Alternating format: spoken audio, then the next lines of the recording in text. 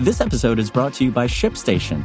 You know, some things take a lot of work, like sending little robots to far-off distant planets. And just as that's challenging, so too is running a successful e-commerce business, especially when there's so much to do. So I want to introduce you all to ShipStation.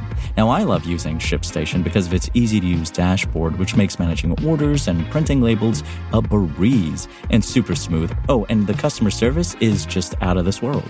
It's exactly what you need to help grow your business. Sign up for your free 60-day trial at shipstation.com/technews. That's shipstation.com/technews. This is Engadget. Here's what's happening in the world of technology.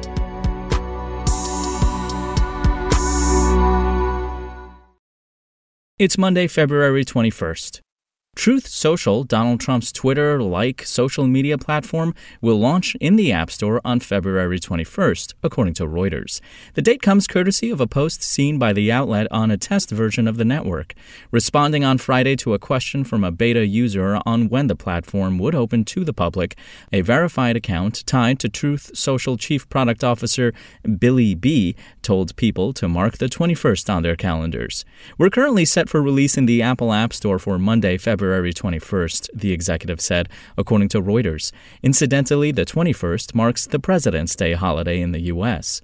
Provided the network doesn't suffer a hiccup like the one it did last fall when a prankster claimed the Donald J. Trump username and posted an image of a defecating pig, the launch will mark Trump's return to social media.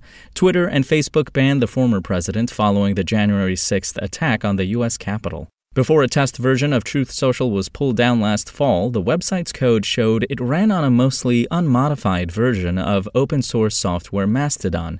In October, the Software Freedom Conservancy accused the Trump Media and Technology Group, TMTG, of violating Mastodon's AGPL v3 license by not sharing the platform's source code. The website added a dedicated section containing a zip archive of its source code 2 weeks later. Based on the posts seen by Reuters, Truth Social won't stray too far from the Twitter formula. People can use the network to post truths, the platform's equivalent of tweets, and it's possible to reshare posts on one's timeline to expand their reach.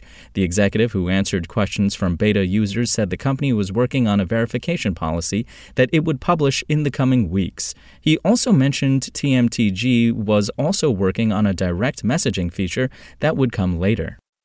And Fortnite developer Epic Games confirmed this weekend it will transition most of its U.S.-based contingent workers to full-time positions with benefits. The news comes after The Verge obtained an internal memo detailing the company's plans.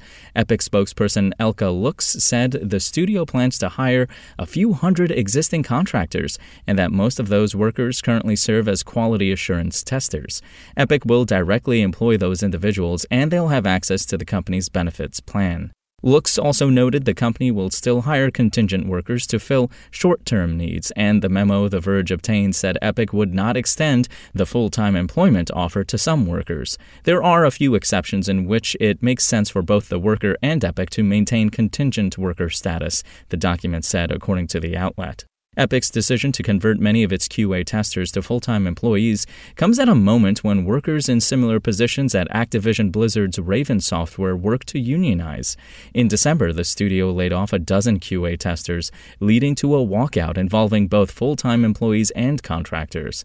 Last month, those workers said they would unionize with the Communication Workers of America and asked the troubled publisher to voluntarily recognize their group. Activision did not do that and instead moved to reorganize the studio in a way that critics of the company claim is designed to thwart those efforts. If you want to catch the latest tech news as it's happening, check out Engadget.com or tune in again every weekday.